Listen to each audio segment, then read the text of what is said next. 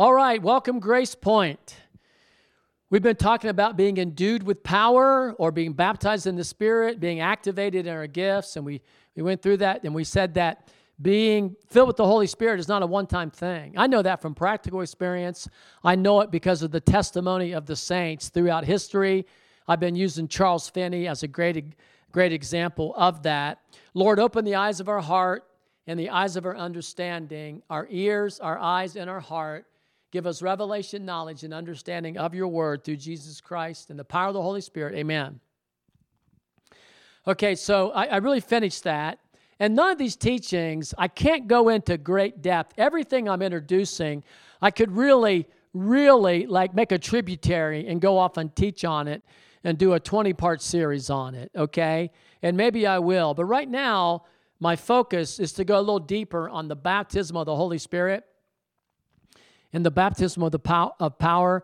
And I want to kind of segue a little bit. We're still talking about the gifts of the Holy Spirit and the power of the Holy Spirit, but I want to kind of go from that, and I want to talk about impartation. It's one way, and really the only way. Any baptism of the Holy Spirit is given to us by impartation, whether it's directly from Jesus from heaven or whether it's through a human agency. But I want to talk about the link between impartation and the baptism of the Holy Spirit.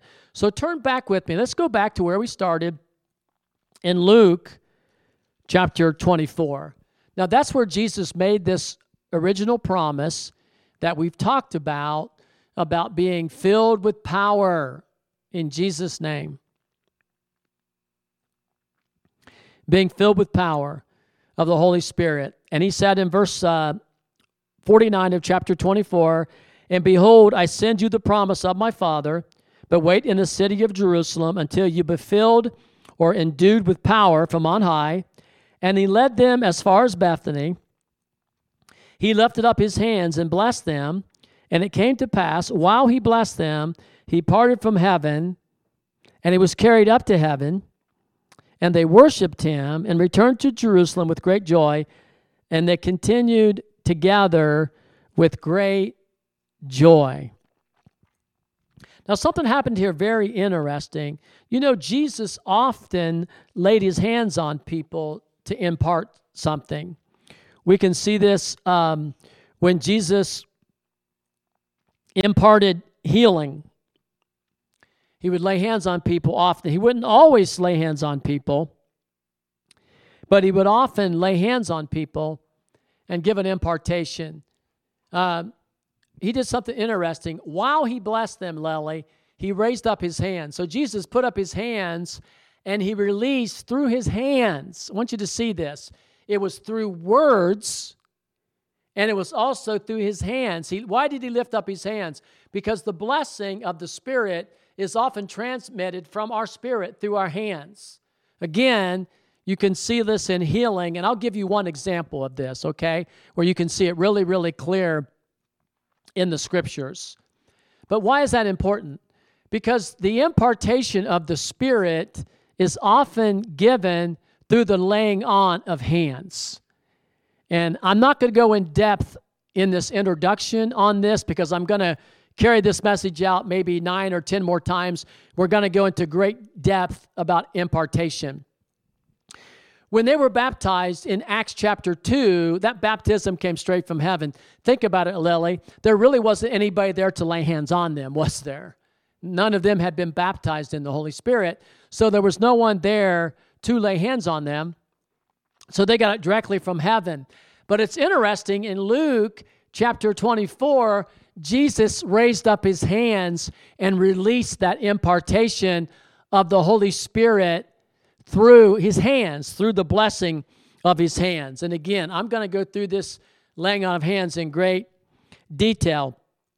The same thing happened when he told him to receive the gift of the Holy Spirit in John chapter 20, verse 21, he says, "Peace be with you. As my Father has sent me, even so I send you." And when he had said this to them, he breathed on them, and he said, "Receive the Holy Ghost." You see that impartation, Lily?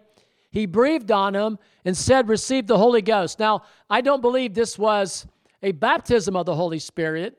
It was a down payment on the baptism of the Holy Spirit, but he breathed on them and he transmitted from his Spirit. He breathed on. That's why sometimes you'll see a healing evangelist blow on somebody, and they're just breathing out the anointing, okay? Whether you believe in it or not, that's what they're doing. And that's what Jesus did. In Luke 24, he released that blessing through his hands. Very interesting. Now, you can see this clearly. I'm going to go where Jesus said and spoke. Turn to Luke chapter 13 quickly, because I'm going to run out of time here very quickly.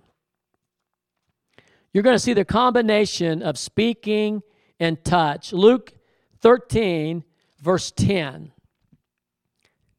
Am I going too fast, Lily? I feel myself getting excited here. As he was teaching in one of the synagogues on the Sabbath, behold, there was a woman who had a spirit of infirmity 18 years and was bowed together and could in no wise lift herself.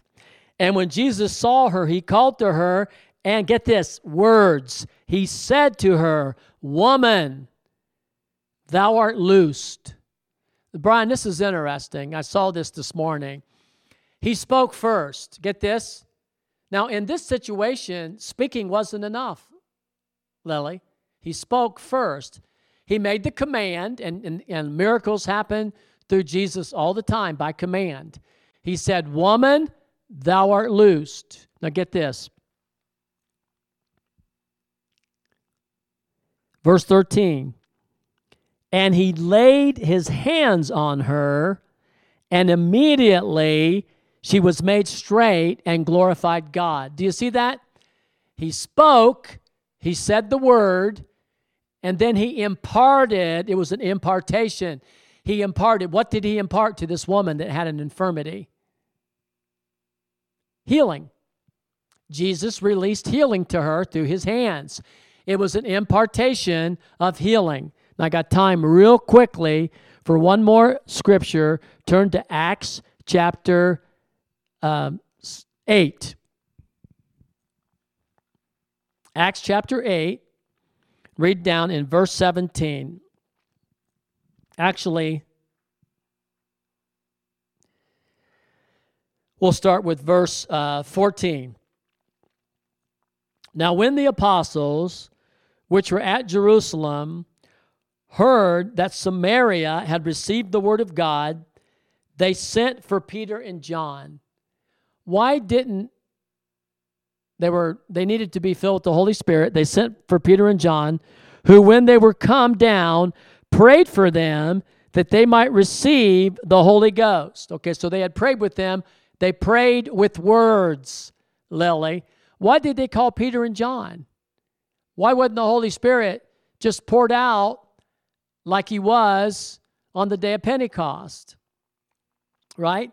Why didn't Philip's preaching, and why didn't Philip lay hands on him?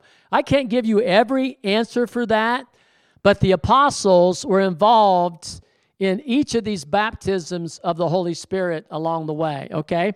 Now listen to this. Who, when they were come down, prayed for them that they might receive the Holy Spirit.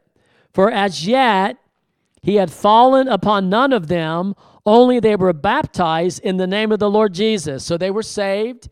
They had been baptized into Christ. They had been baptized into the Lord Jesus. Now get this. Then laid they their hands on them, and they received the Holy Spirit. Now that is powerful. There's a tangibility to the anointing. The release of the Holy Spirit came through prayer or words, and then through the laying on of the hands. Just like Jesus lifted up his hands after he told them they would be endued with power from on high, and he blessed them, released it with his hands. They laid their hands on the Samaritans, and through their hands came the baptism of the Holy Ghost. The Bible says we are the temple of the Holy Spirit. Amen. And so because we're the temple of the Holy Spirit, he says they laid their hands and the Holy Spirit was communicated through the apostles. Powerful. Now, that's not the only thing that the laying on of hands does. We know that the baptism of the Holy Spirit can be imparted through the laying on of hands. We've seen through Jesus that divine healing or supernatural healing can be accomplished through the laying on of hands. And there is so much more to this topic of impartation, but I don't have time to get into it tonight. You can tell I'm really excited about it, but I don't have time to get into it tonight.